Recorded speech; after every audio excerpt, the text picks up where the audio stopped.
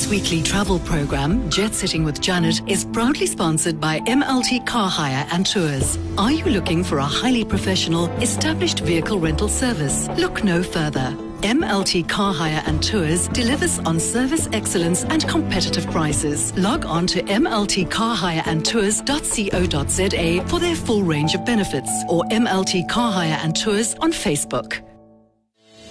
Are you looking for a highly professional established vehicle rental service and shuttle service where client satisfaction is a priority? Look no further. MLT Car Hire is committed to delivering quality low-mileage vehicles to suit your budget. MLT Car Hire also specializes in mini and long leases for individuals and corporates, as well as staff transport and airport transfers with offices at the airport and in the Helderberg area. We are proud members of SATSA, FedHasa and Cape Town Tourism. MLT Car Hire delivers on service excellence and competitive prices. Log on to MLT Car Hire and Tours for our full range of benefits, or MLT Car Hire and Tours on Facebook.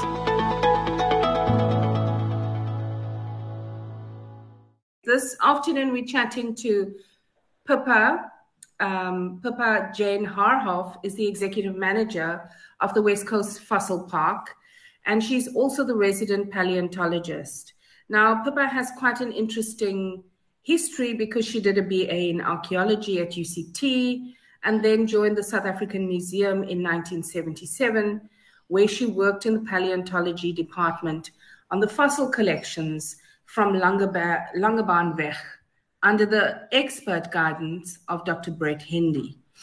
Pippa has been playing a leading role in initiating the Fossil Park project in 1992 and then moved up to Langebaan to run the park somewhere around 1998. And she's always been interested in birds since she grew up on a farm. And the Langebaan Fossil Park is rich in fossil birds, so it was a great opportunity for her to venture into the paleoornithology area. Good morning and welcome, Pippa. You must be the first paleontologist we've had on the show. That's nice to know. Thank you, Janet. And thank you for inviting me. It's a big pleasure. But then again, people with your skill set are not, not run of the mill. You don't find them all the time because it's quite a specialized area. Yes, it is. Yeah, although there are many, many different fossil sites all over the world, being studied and giving us a huge amount of information. Absolutely. And you've told us that paleontology has opened up a whole field of research and that it continues to fascinate you and that there are constantly new discoveries that change and modify current theories. And I find that quite paradigm shifting because, we still have members of the Flat Earth Society. And here you are telling us that the things that we might have thought to be true are not. So I'm looking forward to a fascinating conversation with you about what has shifted and what has changed. But first, please tell us about the West Coast Fossil Park. Yeah, okay. Well, it does have a very interesting history.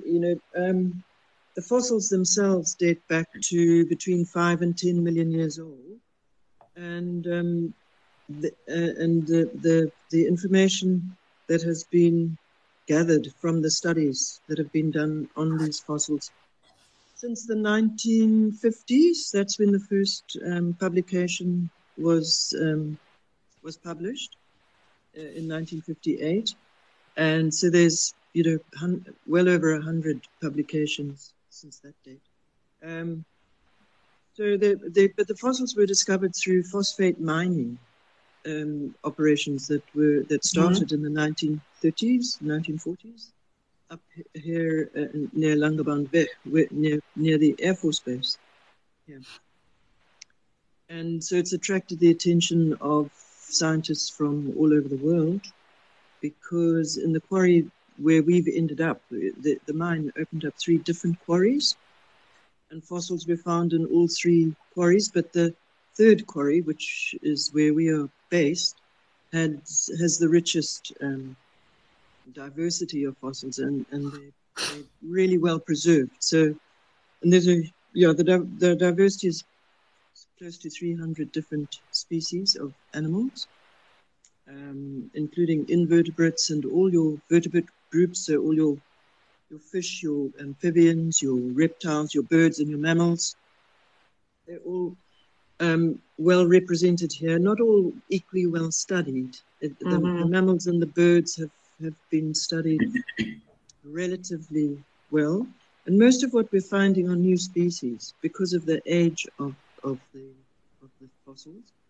And it's what's interesting is that these animals were living during a time when the climate was changing quite dramatically, from warmer, wetter, almost subtropical conditions to the cool, dry Mediterranean climate that we have today. And all now, this was, yeah? Now, I see that this park is managed under the care of Iziko Museums. Is that correct? Is that still the case? Iziko Museums, they appoint the trustees. So actually what happened was that the mining company, which was then Samancor, which became BHP Billiton, they set up a trust for the... so West Coast Fossil Park Trust was established with input from Iziko. So Iziko appoint the trustees. So I report to a board of trustees. And the trust, obviously, it's not a private trust, it's a public trust. And the fossils reside, once they're taken out of the ground, if they're not put on display here, they go to the museum collection in Cape Town. Excellent. So, Pippa, I did a very interesting trip to the fossil park a few years ago when my partner turned 50. I thought it would be good to see what the future looks like for us. Yes. So I took him to the fossil park, and he took it very personally because he thought I'd taken him there because he was getting older. But it is just such a fascinating place to come to and to listen to listen to where the water level was and to do that trip around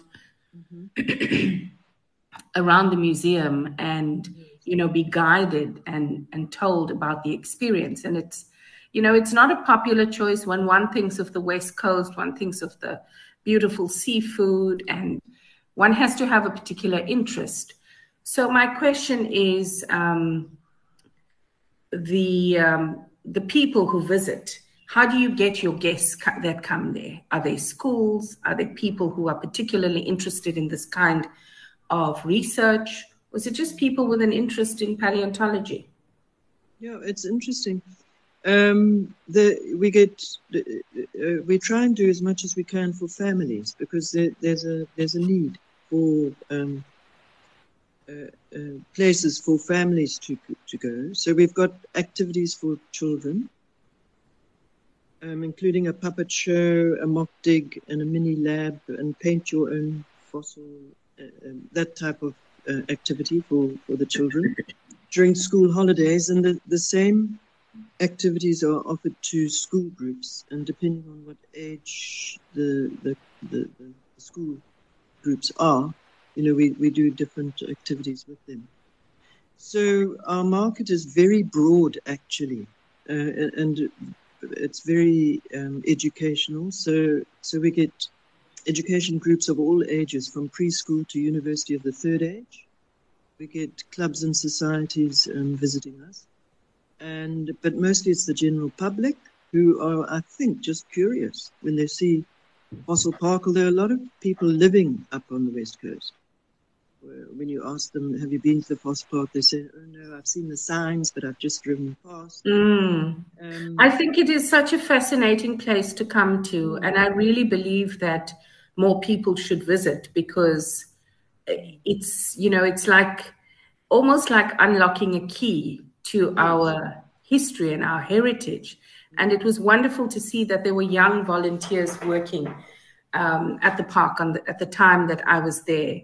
Yes. And we brought my partner's daughter around, and when we left, she wanted to be a paleontologist, which Wow, is that's so nice. fantastic, because that's what you want. You want Absolutely. young people to be encouraged to pursue this kind of career. And It's a huge compliment, actually. it Yeah. is. And, you know, she resonated with the young people who were there. It was fascinating because there's obviously an open dig, and the person who took us through, and I'm unfortunately don't remember the name, was just so young and hip and happening. It was almost like a remixed version of an Elton John classic, because, you know, one thinks of the classics as the classic. And, you know, when you say paleontology, then kids go, oh, it's history, it's geography, it's this or that. But it resonated, and we were excited, and we've now subsequently been there twice, and we've brought other people, because we think it's just an essential part of any visit to the West Coast. So you and your team are doing excellent work, Pippa. That's wonderful to hear. Thank you so much. And I'm really impressed that you've been here that often. But we do get quite a lot of repeat visits, particularly people who have got guests. You know, they've been here once and then they bring their guests. So that's working quite well. But the other thing I wanted to mention is that our restaurant is becoming more popular as well, because we've outsourced it to the West Coast Chef School. Oh, that's wonderful. Yes, and that's working really well. So there's a lot of training going on there, and the menu's really good. And Heinrich has a special Sunday lunch, which is... Oh, well, that's a good reason to come back. It because is. when we were there, the restaurant was closed. Okay. And, you know, a lazy Sunday lunch is always a good idea. Yeah, no, it's becoming very popular. In fact, people have to book, otherwise, you know, it's full. So that's a good thing. And then we have a market on the second last Saturday of the month, and that's becoming quite popular as well. So there we are hosting local crafters and a few foodie people, and sometimes we have music. And and on the 22nd of September, we celebrated our 24th anniversary, and that was a great big fun day with free tours for everybody, and lots of entertainment with real dancing. So if I had to plan another trip, Pippa, I should come on a Sunday for lunch, or possibly on a Saturday for the market. For the market, yeah, that can work. Yeah. But our website, our website does have a lot of information, and you can book on the website. Fantastic. Yeah. So, Pippa, before we say goodbye to you and this fascinating spot called the West Coast Fossil Park, please tell me, what do you love most about working there? I love, I meet a lot of different people from all over the world, and they really meet a lot of interesting people, and it's always a huge gratification, if you like, to know that other people find what we're doing interesting. My main message is that, you know, without fossils, and it seems it's so obvious, I think, that we don't really give it too much thought or credit, but without fossils, as you said, it's a key to opening up the past, because without them, we would literally know nothing about how life has changed on this planet through time. Absolutely. Yeah. And our children wouldn't, you know, they'd be growing up without dinosaurs. And dinosaurs are such a... What would we be without Barney? Exactly.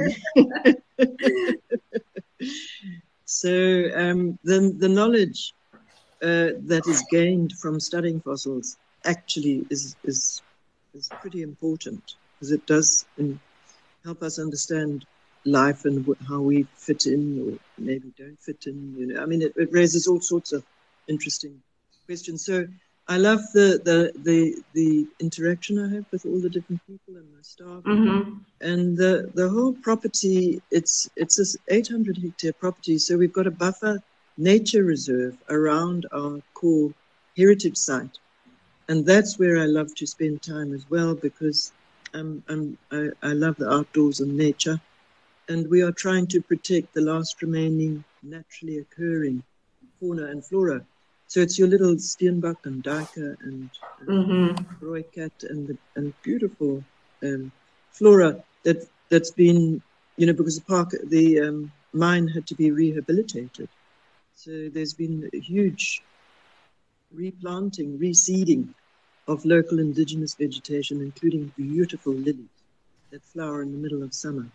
I love that. We seem to be in a time of emotional and physical and spiritual replanting and rejuvenating, over the last 2.5 years. So I think that it will resonate with a lot of people. But I think that, we have to take our hats off to popular culture, because what would mums do if they couldn't have a dinosaur theme party for their young kids' birthdays? So film and television has really helped to popularize what is in essence, the study of fossils and the study of how life used to be in the past. And, what with Jurassic Park and Dora the Explorer and all of the efforts that have been made to popularize culture. It's really wonderful, and hopefully soon your fossil park will be the site of some interesting Hollywood or Bollywood, film production, and we'll get to see a glimpse of you as an extra somewhere. Well, I'll share a little fantasy with you. We have a fossil wolverine here, and which is, that's quite unusual. And a fossil wolverine. Yes, a wolverine. And so when you mention wolverine, you automatically think of Hugh Jackman. I know. Isn't he? He's just... Say no more, ladies. Say no more. This is a family program. Okay. It's refreshing to see that your interest is not just in fossils, I must say. Yes. Well done on that. You're a well-rounded 360 young girl. And I will pull whatever stops I can the next time Hugh Jackman's in town, and I'll make my way over to the fossil park. What a thing that would be. That would be amazing. We might have the odd occasion where George Clooney happens to rock up, and then I'm sorry, I'm just going to have to do that, eh? That would be just too fabulous for words. Yeah. Fantastic. Pippa, wonderful to chat to you. I wish you all the best, and I'm now rejuvenated and excited again about coming to visit. So I will definitely be in touch and head out there on a weekend. Okay, lovely. Thank you so much. I hope our listeners would do as well. Yes, that's wonderful. Thanks so much. It's been a pleasure, Pippa. Take care and bye-bye. Bye-bye. So we're chatting with Michael Diber, who is the general manager of Ekwatu Sand Spirit Village. And Michael is no stranger to my airwaves, having chatted to him before about this fascinating spot on the West Coast. And, how Ekwatu came to be begins in 1998 with a working group for indigenous minorities in Southern Africa, WIMSA for short. And it certainly was not a whimsical thought, because here we have this real live San spot, the San, a testimony to San culture. And they were very aware that the San community needed assistance in unlocking potential tourism opportunities and showcasing the San culture to the world. And what better way but to engage with Swiss anthropologist Irene Stahlen, who in 1999, guided by her own vision and inspired by heritage centers in the US and Canada, bought a 850-hectare wheat farm on the West Coast of South Africa for the Ekwatu project, and later set up the Ubuntu Foundation in Switzerland to help guide and support the project. And Ekwatu was born and opened to the public in 2006. And the rest, as they say, is history. And I don't want to take away from this wonderful story. So I'm going to ask Michael to take it over from 2006 and what happened then. Good. I'm going to have to just correct you on one little pronunciation, and I think that's the most important one. So it's not Ekwatu, it's Kwatu. It's actually an exclamation mark, and the exclamation mark is pronounced almost like when you... Yes, Kwatu. Kwatu, thank yes. you. So thank you for that, Michael. And over to you. Take us back to 2006 and what happened. So 2006, we have been around at that time for about 7 years. We had worked on this land. We have renovated buildings. We removed fences, and we started a very long and ongoing process of rehabilitating the land. We have been working with several San communities who came from all parts of Southern Africa. And we knew that we had to open, and this was a very important day. We had a launch, and we advertised it in the media, and we had the Minister of Tourism cutting our ribbon, and suddenly we were open. And this was a big bang. We were so happy. So you also reintroduced some wildlife before you opened, right? Yes, we had wildlife, and we had beautiful old buildings that have been renovated and furnished, and we thought we are ready to receive visitors. And I think this was just the beginning of a very new journey of being open to the public. And we started to learn many lessons. We started to learn that the most important thing about a heritage center is the food and the wine. This is the draw card that attracts people. And we started to understand that we had to tell the story in an interesting and engaging way. And that was the beginning of it. So that was several years ago. And the minister is not new to your establishment, because you also hosted the minister and several dignitaries very recently for Tourism Day. Yes, that's right. So we started off, and we at that point had 0 visitors, and today we are really lucky and happy that we receive about 20,000 visitors. My goodness. Yes, we have basically a few things that we do at Kwatu. One is really the tourism. This is a very important aspect of Kwatu, because this is what makes the project self-sustainable. This creates income. This creates much needed. And makes it obviously sustainable, because it's not funded. Is it funded in some way?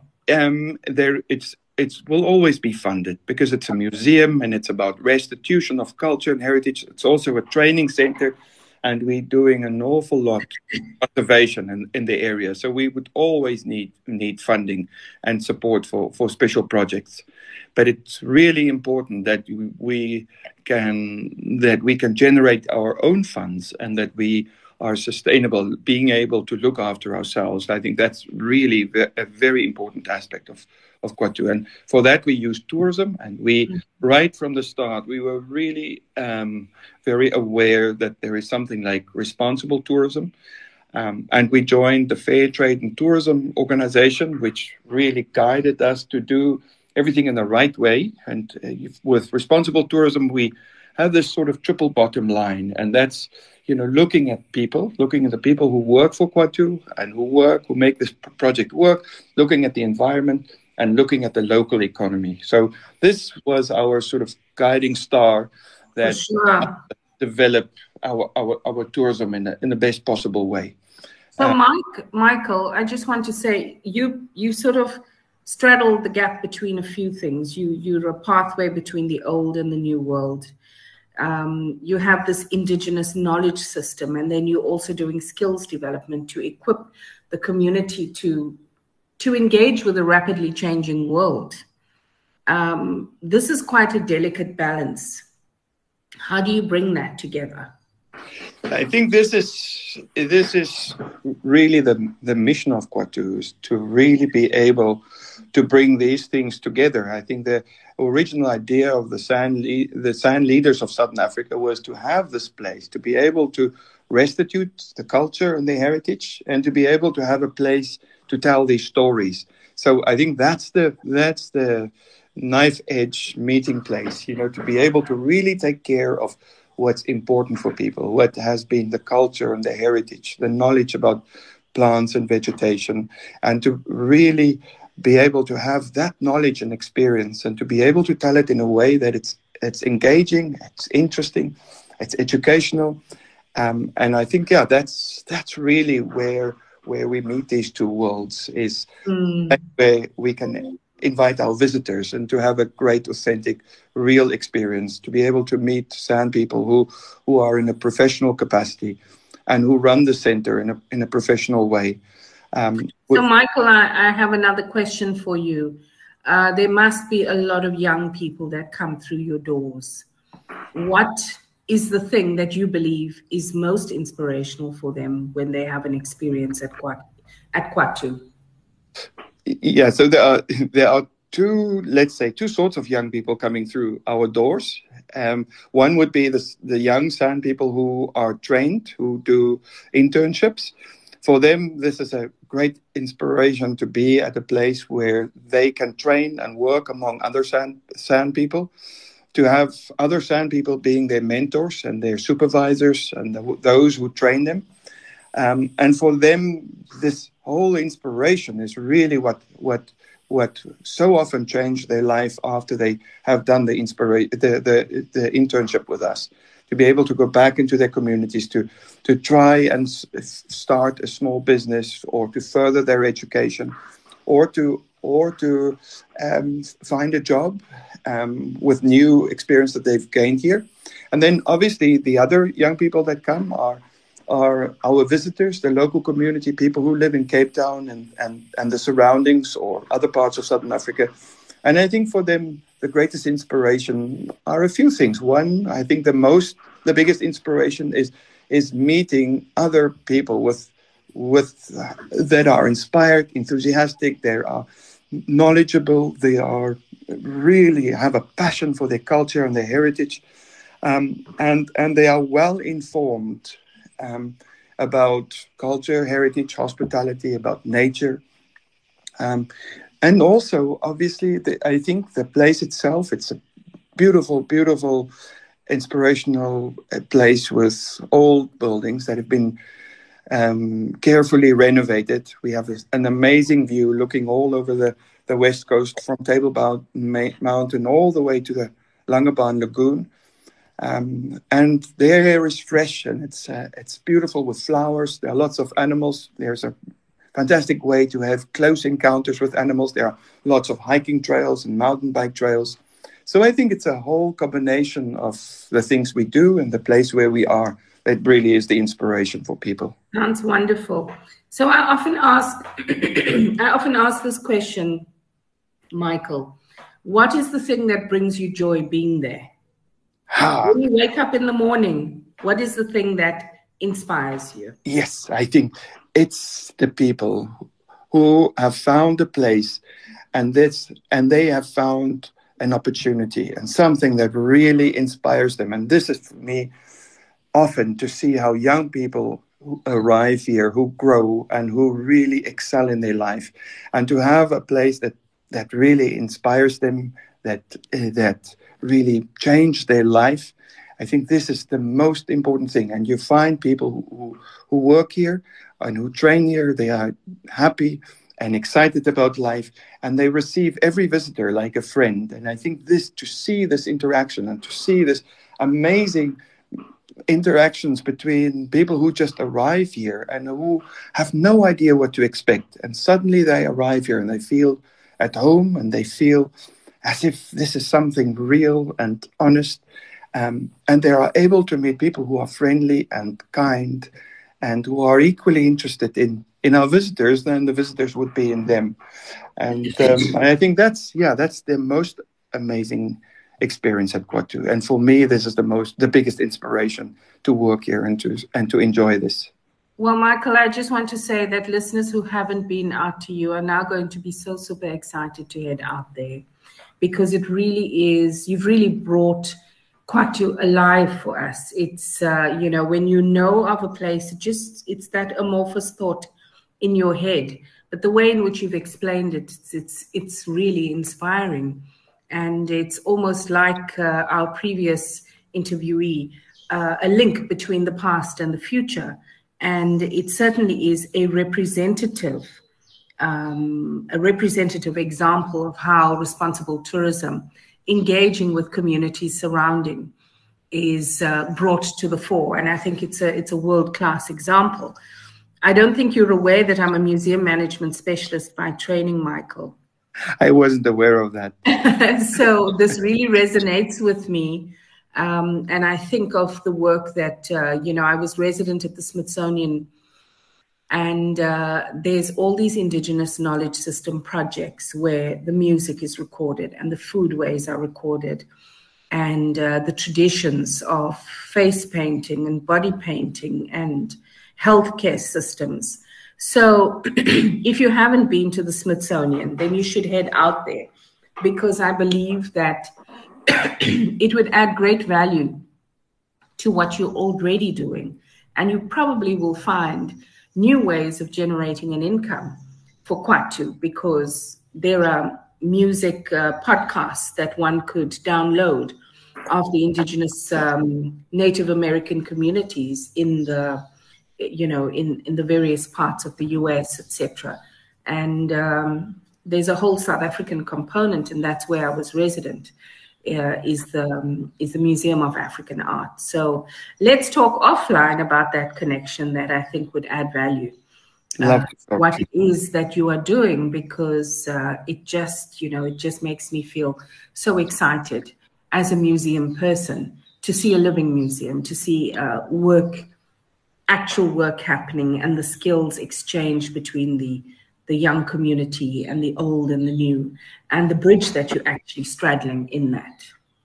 Thank you very much. I'd love to talk to you about it. Thanks. Absolutely. A delight as always to chat to you, Michael. Thank you. Thanks. I wish you a great weekend ahead and all the best. Thank you. Same to you, Janet. Thank you very much for this. Bye-bye. Bye-bye. We're chatting this afternoon with Gert Achenbach. Am I saying that right, Gert? That's correct. Wonderful. And a very quirky place called Ek and Jay in Bochumlaan. Yes, Ek and Jay. Where does the name come from? Absolutely, my first question, Gert. Okay. The name Ek and Jay was created by the first guy who started the shop. It's a direct translation of the word I&J fisheries. Oh, that's interesting.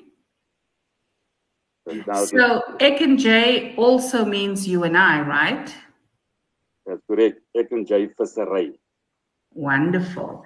So this name Bochumlaan. Now, when I think Bochum, I want to close my nose because the smell is overwhelming. Is that the right Bochumlaan that I'm thinking of? That's correct. That's the correct place where you are now. So it's called a fish biltong. Maybe just explain what that is, Gert, for those of our listeners that might not know. You know, we know the normal biltong, but fish biltong is an acquired taste and not something that is on the shelves all the time. It's actually quite a bespoke product. So we'd love to hear what this fish biltong is all about. Okay. I can explain to you in short. Bokkums are made from mullets. That's the only fish that they use to make bokkum. The whole process is after they caught the fish in the open seas, they bring it into the factory, sort it out. Then the fish is salted in coarse salt in huge tanks. There's a lot of coarse salt in this area. They left it in the salt for 3 days. The salt will extract the water from the fish and preserve the meat. After 3 days, they take it out of the tanks and string it. The way that they string it is through the eyes, 10 in a bunch, hang it out. And in the evenings, they take it in. Tomorrow, they take it out again. The whole process is like biltong. It all depends on the weather. When it's hot and there's a lot of wind, then it will dry out quickly. During winter time, it will take 10 to 14 days to dry out properly. Interesting. So this is really, it's really a delicacy if I listen to what you're saying, Gert, because it's not something that's prepared quickly. It's an acquired taste. It takes a lot of effort. It's sun-dried. It's salted. and it's quite a process to get to the end result, which is the bokom. That's correct. It's a very labor-intensive process. Not hard work, but it's labor-intensive. Everything is done by hand. It's a very popular delicacy in the Western Cape. In the communities, the people love it. That sounds wonderful, Gert.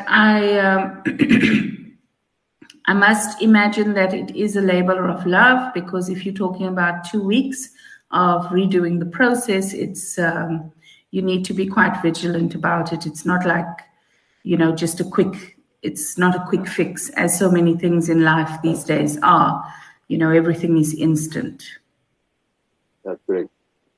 Now, yourself and your wife started Eck&J as a restaurant and bar in 2014. You're originally from Namibia, and you've been running this for quite a while. Yeah, we didn't start the business. We actually bought it from somebody else. Took it over about 9 years ago. Okay. And we've got a restaurant, we've got a shop, we are fully licensed, and there's a lot of gifts that you can buy, trinkets, everything. So everything West Coast we can pick up there. Shelves, some bokoms, a nice fish and chips from your establishment, and do a little bit of last minute shopping before we head back to Cape Town. Yeah, we've got a very compact menu. We serve food from 9:30 in the morning till 3 o'clock in the afternoon. We do breakfast, seafood, burgers, toaster sandwiches, light meals, chips, salads, and interesting is that we serve breakfast till 3 o'clock when the kitchen closes. That's my kind of place, Gert, because I like egg on toast at any time in the day. And I think that breakfast is one of those most convenient meals that don't require a lot of effort to whip up. And it's so nutritious and all-encompassing. I love that you open for breakfast till 3 o'clock in the afternoon. What is the typical breakfast menu like, Gert? Typical breakfast, we serve 5 different varieties of breakfast. From a mini, which is just one egg, one piece of bacon, one sausage, one slice of toast. Then our very popular breakfast is Eck&J breakfast. That's a normal one. We get 2 eggs, 2 slices of toast, 2 pieces of bacon, a sausage, tomato. The people love to buy that one. But we also serve... I think that's the one that definitely hits the spot. Yes, 100%. Now, Bokomlaan is a historic road that runs along the banks of the Berg River. It's really a spot I think one must just stop and stand still and enjoy, because it's there's a sense of peace when one stands there and looks out on the view. So you're in quite a popular spot. How does that affect your tourism numbers now that we're heading into season? I can assure you the Bokomlaan is well known globally. There's a lot of international tourists that visit Bokomlaan and our shop as well. There are even some of them, especially from Germany, that comes to South Africa every year, and they never miss Bokomlaan and Eck&J Visserij. Now, Gert, I have fond memories of having a coffee at Columbine Company, which is known for its great roasted beans, and it's hand roasted. It's quite like the Bokoms, quite a bespoke experience. Yeah, they are our neighbors just down the road. Wonderful. So now that I know about Eck&J, because I didn't stop there, I'm certainly going to come and seek you out, Gert, because I'd love to see this process of making the bokkums firsthand. I think it's quite interesting and certainly a labor of love. You're welcome. Now, perhaps we know that the US, the UK, and Germany are our biggest source markets. So you're gearing up for season, we're getting busier. Are you seeing that impact on the West Coast?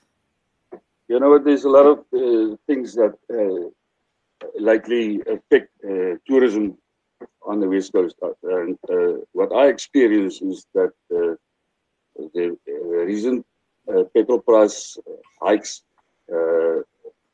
people don't tend to travel that much anymore. Mm-hmm. But I see that an establishment on the West Coast is offering people back their fuel when they come out to Saldanha. And I think that's such a clever idea. That's good. Come stay with us and we'll pay for your fuel, which is a great give back and a great incentive to get people to travel there. That will help a lot. Well, Gert, from what you say is your modest shop and a compact shop, I think the size of things doesn't matter. I think it's the experience, and that's clear testimony to the fact that you are known globally. So well done on creating a unique experience for visitors, local and international. I think that it is really a gift to continue and to have been able to navigate the black swan that we all know as COVID-19. So I wish you well as you gear up for season, Gert, and I'm always looking for something to do, and I'll certainly be in touch when we're heading that way on one of our crazy jet-setting drives. Thank you very much, Janet, for these kind words. You're most welcome, Gert. All the best and happy bokkoming. Thank you. So another interesting guest that we have on the show is West Coast Wonder, which is in Lambert's Bay. They are an accommodation establishment and is run by a husband and wife team, Carol and Albert Berger. And Albert was born in Lambert's Bay. He's sixth generation Berger of the area.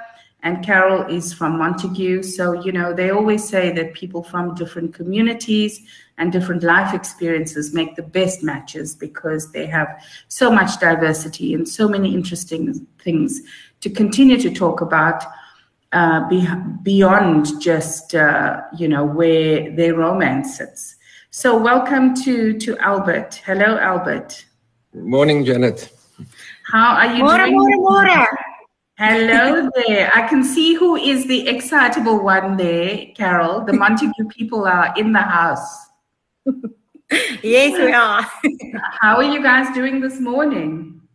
Well, very good, thank you. And you, Janet? I'm good, thank you. I'm really not in as an exciting place as you are. I'm speaking to you from our office at the airport, where it's just business as usual. You know, no great views like you guys. So I'm very, very jealous. I'm suffering from FOMO, and I'm looking forward to you telling us all about Lambert's Bay, which I'm told is the diamond of the West Coast. I don't know how the other people feel about that, but you're going to convince me why you are.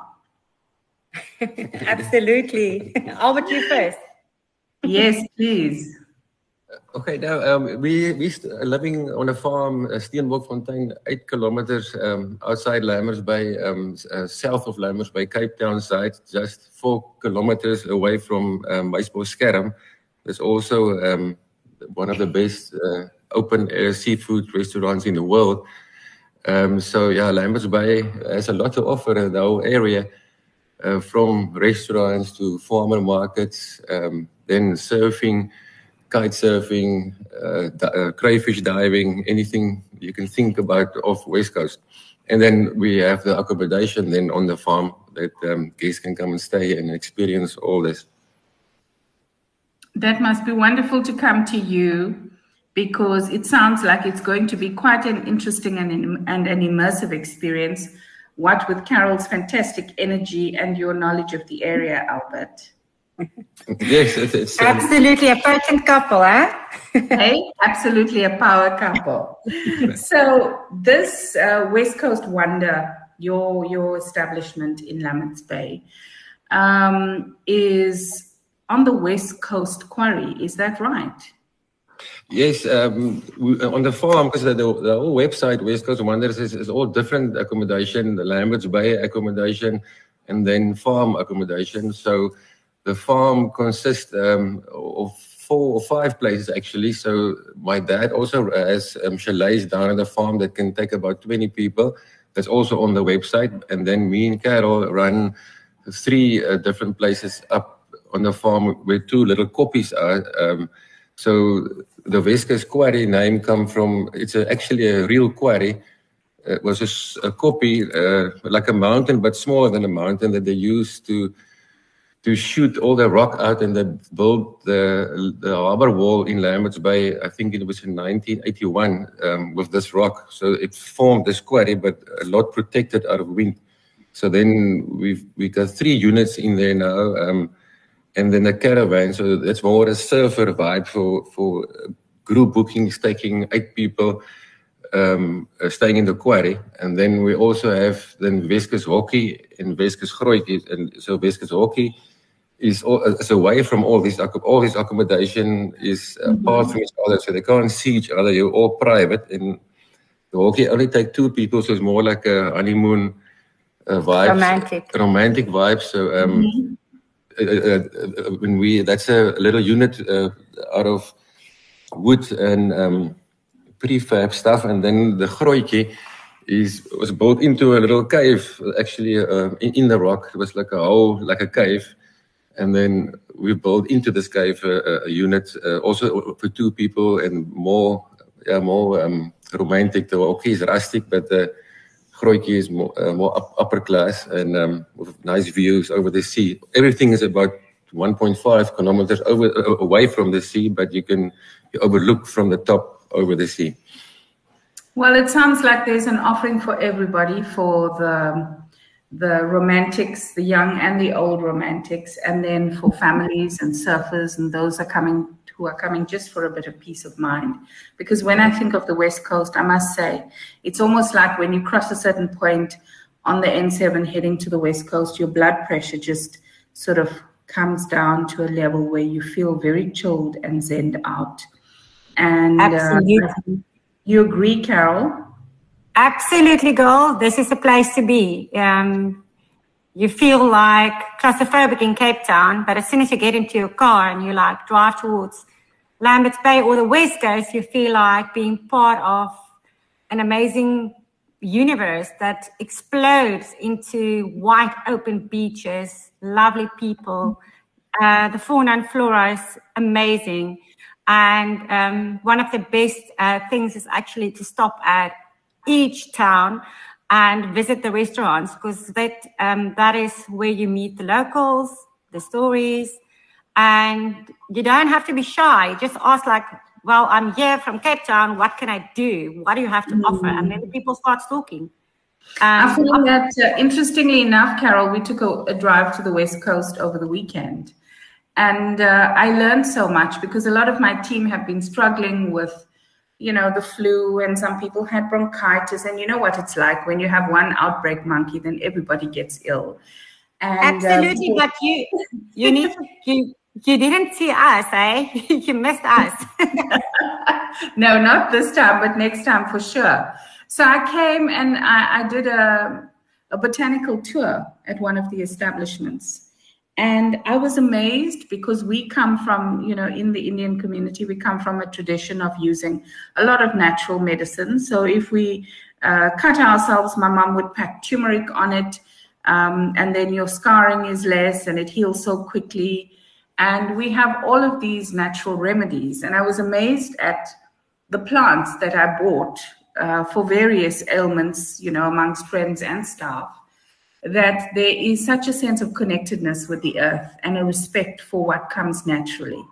And I think that there is, there's a great move towards everything. In restaurants, we call it farm to table, and people are eating and experiencing the world differently.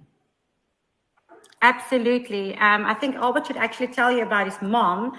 His mom, Kata Berger, is one of the most amazing people. She passed away last year on 14th February, but she left an amazing kennis of plante. And I think Albert should tell about that.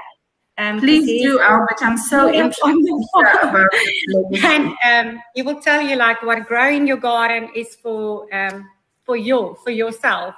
That is like the DNA.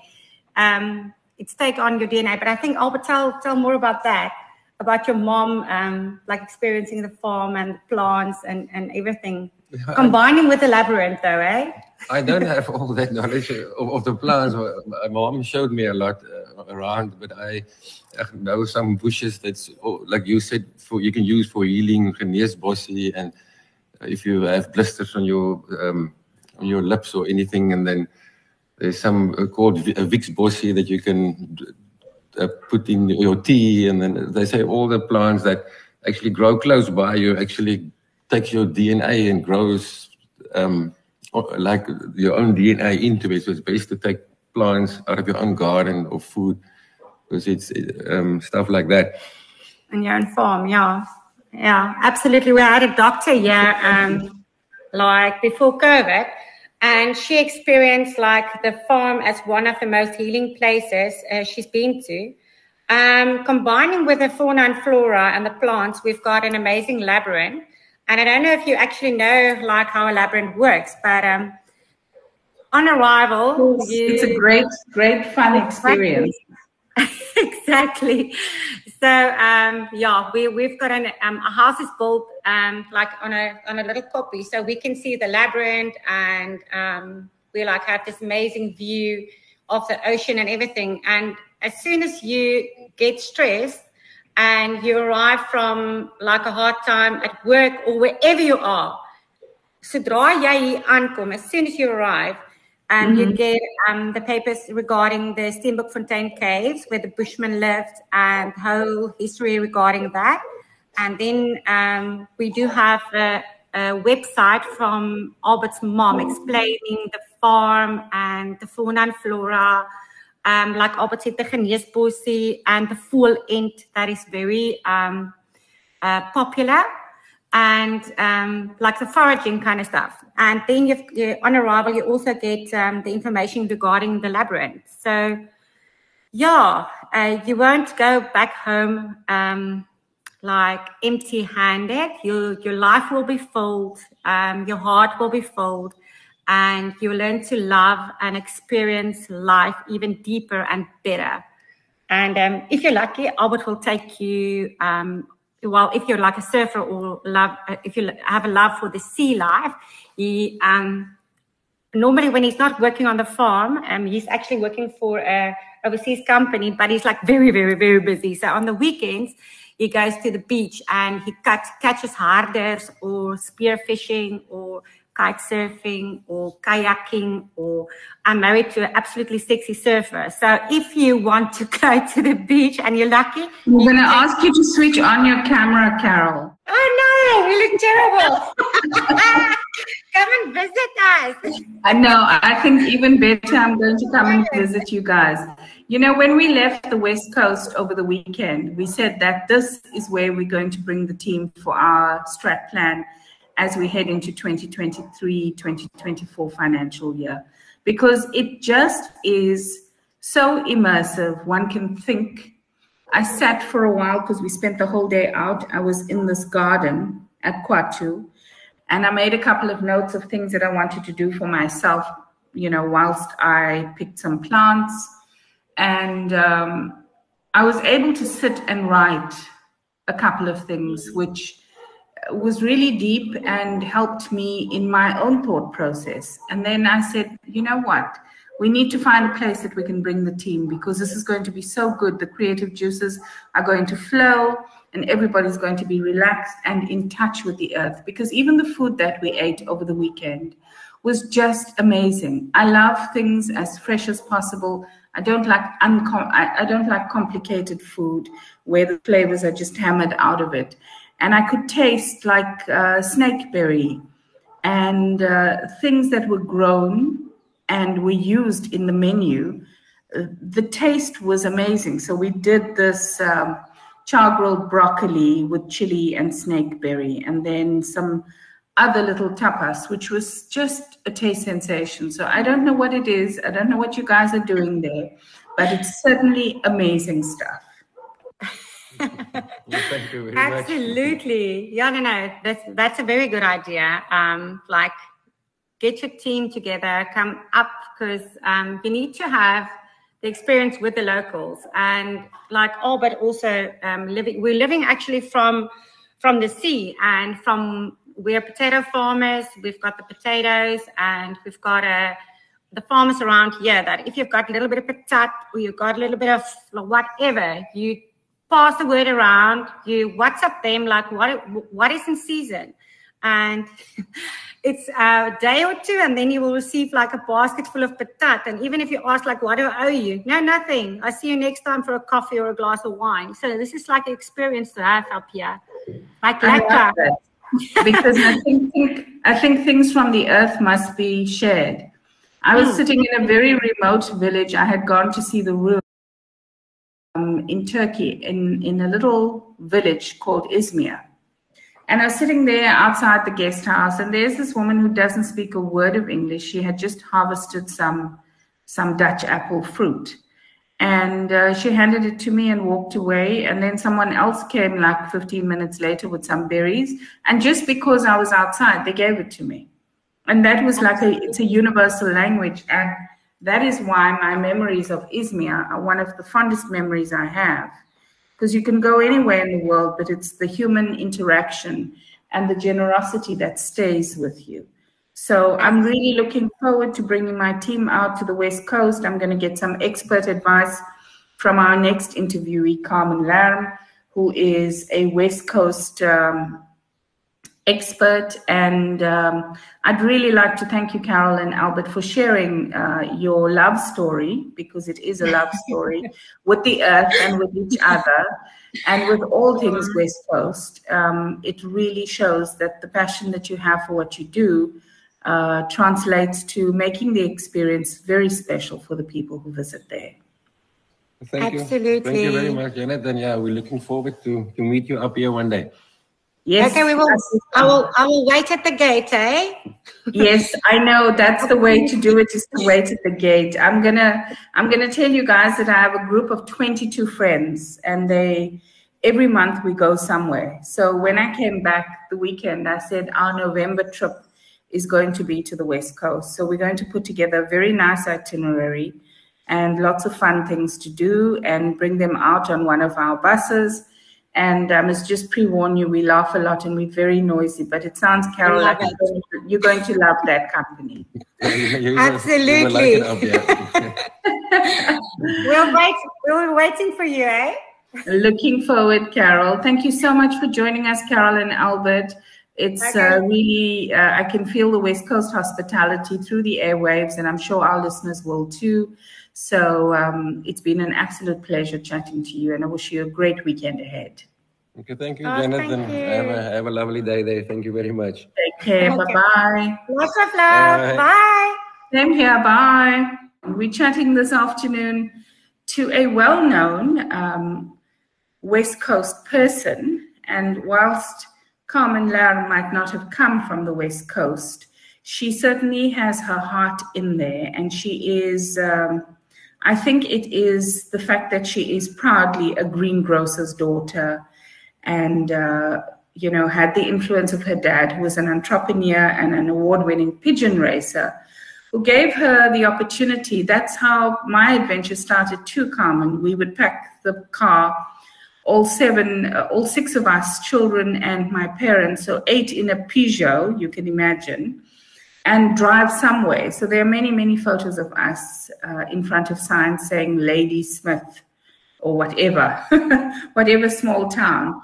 But the trips with her dad deep into the Platteland of the Cape Province is where she fell in love with the great outdoors, and then went on to study visual communications at the University of Stellenbosch, and then was snapped up by the international market, but she's back home and doing some amazing things. Carmen, I've been so looking forward to chatting to you on Jet Setting with Janet. I've been courting you for a while, and I'm so glad that we've got you live on radio to chat to us today about all things West Coast and fusion design. So after Stellenbosch, please tell me what happened. After Stellenbosch, I went to the Netherlands, and I quickly learned that the beauty of, when you work in the Netherlands, the businesses there, they typically 35, 40, 50 years old, for instance, a design agency. And the basis of that is the respect that they have for each other as people. So for me, what came for was that people is really what makes a business work. And from there, I really had a passion for that in my own business as well. And I worked at 4 or 5 different agencies as a student. So you work at what they call a stagiaire. And when I started my own agency in 1999 called Fusion Design, I always said, we're going to open ourselves up also for students. And over the years, we've had, I suppose we're all doing it, but interns and young people who start with us, maybe working for us for 3 months or so at a time, and you can just see how they bloom. And it always reminds me of where I started. And I think that in one way, it's my way to say thank you to those people that gave me an opportunity. But also you learn so much by dealing with people who've just come out of some type of a learning institution, and whether it's, university or 4, 3, 2 year, 1 year, doesn't matter. And finding out what their passion is and what makes them tick. It's really like an insight nearly into the future. I think the economy in South Africa is 100% reliant on getting people employed. And I think that if, a more robust sort of program for internships and after school or even in the school holidays is going to become crucial for us to allow people to also start their own businesses. I mean, like yourself, Janet, it's not easy having your own business, but it's exciting. And, instead of going on a roller coaster, I'll just have my own business. So Carmen, you've jumped straight into the story about interns, and I love that you support the young energy too. But obviously, you're a product of having been interned yourself and having had international exposure, and this is your pay forward to our South African community. But there's a lot of different parts to what you do, and I want to hear about some of the parts, because you've got West Coast Way, which is really a road trip with a twist. I've looked at your website, and one can really develop a self-drive experience along the West Coast. This has been going since 2014. And when I look at the site, there's a big focus on sustainable travel. Yeah. And just judging from the people that we've interviewed, from Bokomlan and from Carol and Albert Berger, it's just, there's these characters along this route. And I'm just thinking, what a rich heritage you've managed to curate, because it really is a curated experience, and it's designed, there's themes, etc. And there's something for everybody across cultures, across ages. And there's so many different routes. This must have taken a lot of thought capital to get to this point, Carmen. I'm very excited to hear about that. Well, once again, I always tell people I'm an incredible lucky girl, because it's all about the people who cross your path and what you can learn from them. And what happened was many, many years ago, from a fusion design side, I worked for, as a client, a city sightseeing, the Hop-Off bus. Obviously learned a lot from the client there, Klaus Tworik, a real inspiration. And then I went into, we now have, for instance, wonderful client, the Cape Town Big Six, which is the big 6 attractions in Cape Town, one of them being Groot Constantia. And obviously Kirstenbosch, and there we've got the lovely Kirstenbosch Summer Sunset concert. Oh my goodness, that's like part of our summer vibe, the Kirstenbosch Summer concert. We get excited when we know it's coming. No, it's all good for the economy and the people, especially the locals. But all of that experiences that I picked up, it uniquely prepared me for when I got the opportunity. That was via Sandparks and all these wonderful business owners in the West Coast to start West Coast Way. And the job at hand was start something like a road trip, become completely self-sustainable. So, there's no input from no government money or anything like that. You've got to stand on your own. So you had a lot of creative license, which is usually the best absolutely thing. Janet, it was right up my alley. I'm a bit of a rebel. And, as I said to you, a bit of a do and die. I always find a way. And I didn't. And I remember that very first meeting I had with all the people from the West Coast was in this big hall in Gansekraal, and I could see the doubts about this Stellenbosch / Cape Town girl thinking she can tell us what to come and do. And I said, don't worry, I promise you, I'm the type of person, later on I'll know exactly where every bossy is. I'll know where every bush is. I'll know every bird. Don't worry, I'm getting there. And that was in 2014. And over the years, my route that used to be just one circle, which I thought was very clever in those days, by the way, called the culture route, has expanded. So we've got a themed culture route, which sort of connects Cape Town to the West Coast.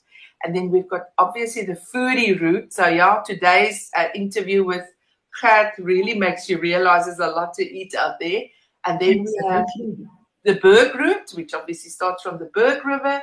And we've got the wild route, so that's where Lambert's Bay is. And I mean, do you know, the Cederberg has actually an ocean because it goes from Lambert's Bay, which is on the ocean side, to the Cederberg Mountains. And that's how big Cederberg is. It's nearly like a province all on its own. So anyways, so I have all these wonderful routes, and then that's all connected with a tractor route that takes you to Riebeek Valley. Because obviously a typical thing when you're in one of these small little towns in the West Coast is chockling along is a tractor somehow, somewhere you're going to see your fantastic. So it's just absolutely fantastic. I get very quickly bored, Janet, and I never get bored in the West Coast. I promise you our interview is almost over. And as you said, people need to go to our website, www.westcoastway.co.za, plan their holidays. They can send us emails. I respond to that. I get quite a few WhatsApps and phone calls. So, Carmen, if I was planning a day trip, and I said to you, Carmen, I've got a group of women, like I mentioned earlier, we do a trip once a month. We love the spa. We love eating. We love experiences, so we like learning new things. How would you put that itinerary together? Depart Cape Town, go to Riebeek Valley, coffee, tea, olive tasting, or wine. Mm-hmm. Go to Koeringberg, stop in at Desert Rose, Padstal, beautiful. Next up, stop at Pekingese Kloof. That's where you're going to swim. In-house, outside, inside or outside, swimming pool, fantastic spa, fantastic food. Go for a drive, do your rooibos tea tasting right there on Pekingese Kloof and explore Citrusdal. And from there on, if you want to really feel daring, drive through from Citrusdal to Lambert's Bay and back via the R27. So you've done a circular route up with the N7, across to the R27, and all along the coast back to Cape Town. You will be very tired. I suggest that you leave really early in the morning. Yes, it sounds wonderful, Carmen. It's a great resource. And I think that, going on the website, I just thought to myself, my goodness, why am I trying to do this myself? Because here is the expertise. I must just ask Carmen to actually put this itinerary together, put some costs together, because it's so much fun to explore. People just have a view of what the West Coast offers, but listening to you, it's a huge expanse, and there's quite diverse experiences along the way, Carmen. Well, Janet, I just want to clearly say we don't charge for what we do. I've got a couple of tours that is staggering. Yep. That is a staggering fact. I mean, we are made possible through the support and investment by brands that you've just interviewed from Bochumlaan and Lambert's Bay. It's people. A lot of businesses in the West Coast are owned by entrepreneurs, and they understand the value of marketing and putting themselves out there. But they're so busy running their own businesses. Let's look at West Coast Way to help us with that. So people go to our social media, which is West Coast Way SA, and I always promote those brands that are pro West Coast Way, pro the West Coast, and most importantly, our motto is absolute inclusivity, being environmentally friendly, sustainability, and being the door must stand open for everyone. That is what we stand for. Those are really wonderful and definitely West Coast thought patterns there, Carmen, because I feel that people on the West Coast really do have a tremendous generosity and an openness. They embrace, everyone invites you, they look forward to seeing you and the rest of it. And it's really been quite fascinating for me to explore the West Coast and find these personalities as we go along. And I feel that one show is really not adequate to cover this very big expanse and these experiences. So I will be chatting to you again about the various routes, because I think that one can drill down and look at the routes and maybe do a foodie route or a culture route, because I think that there's a lot of product that one can offer them. Yeah, no, but Janet, you do a fantastic show. I love listening to it. It's stunning. Thank you very much. Really, we always have fun on the show. No, it's exciting. It's very exciting. Thank you very much. The main thing I think that everybody needs to remember is that, nobody wants to know what your plans really are for tomorrow. You need to live for today. And that means quality time with yourself and your family. And I really do think that the unique West Coast Way experiences that's out there is going to give you more than what you would ever have expected. Well, I'm certainly looking forward, Carmen. I'm certainly looking forward to our trip to the West Coast. Yeah. And I think that just chatting to you, you're definitely one of those girls that must be on that bus. You're going to have to meet us along the way. And you're going to have so much fun. It's going to be wonderful. And we're looking forward to being guided by you as we navigate this very rich and diverse West Coast, because there's a lot to experience. Well, thank you, Janet. I know one of the exciting parts of your show is the prize giveaway. Absolutely. And, I've included in that a trip on the Burke River with a boat by the name of Cracklin' Rosie. It's a cruise of the Burke River, which runs from Bochumlaan. So people who are going to tune in and listen to this and, support you, they're going to have a fantastic time in the West Coast. And we really, really welcome locals. It's been in our tradition always to first and foremost be friendly towards locals and the budget of locals. So, we're standing ready to welcome people this summer. Well, talking about prizes, Carmen, I've got amazing prizes. I've got 2 accommodation prizes. I've got the boat cruise. I've got meal vouchers. There's just so much. There's just so much that we have to offer. And I'm sure that our listeners are going to head over and enter these competitions because they are so much fun and so easy to win. So thank you for all the prize sponsorships. Carmen, it's been great chatting to you as always. Thank you for joining us on the show. Thank you for coordinating and bringing people together so that we get a taste of a different kind of West Coast, not just the mainstream You've exposed us to the hidden gems. That's a great resource. And I want to sincerely thank you for joining us. It's been so interesting chatting to you. Yeah, that's great. Thank you. And all the best with the summer concerts. I'm looking forward to seeing what the lineup is like. We love Kirsten Bosch, and we always wait with bated breath to see who's playing. And we rush out to get our tickets. I will personally make sure that the moment that is available, it gets sent to you. Thank you so much, Carmen. You're a girl in the know, and I like you for that. I so appreciate. Take good care, Carmen. Great chatting to you, and lots of love from the airport. Yeah. I'm sure you know that is like amazing. Not Lambert's Bay, but lots of love from the airport. It's been great chatting to you. Thank you. Wish you best for the weekend ahead. Thank you very much. You too. And well done to your team. Thank you. Bye-bye. Bye. This weekly travel program, Jet Setting with Janet, is proudly sponsored by MLT Car Hire and Tours. Are you looking for a highly professional, established vehicle rental service? Look no further. MLT Car Hire and Tours delivers on service excellence and competitive prices. Log on to mltcarhireandtours.co.za for their full range of benefits, or MLT Car Hire and Tours on Facebook.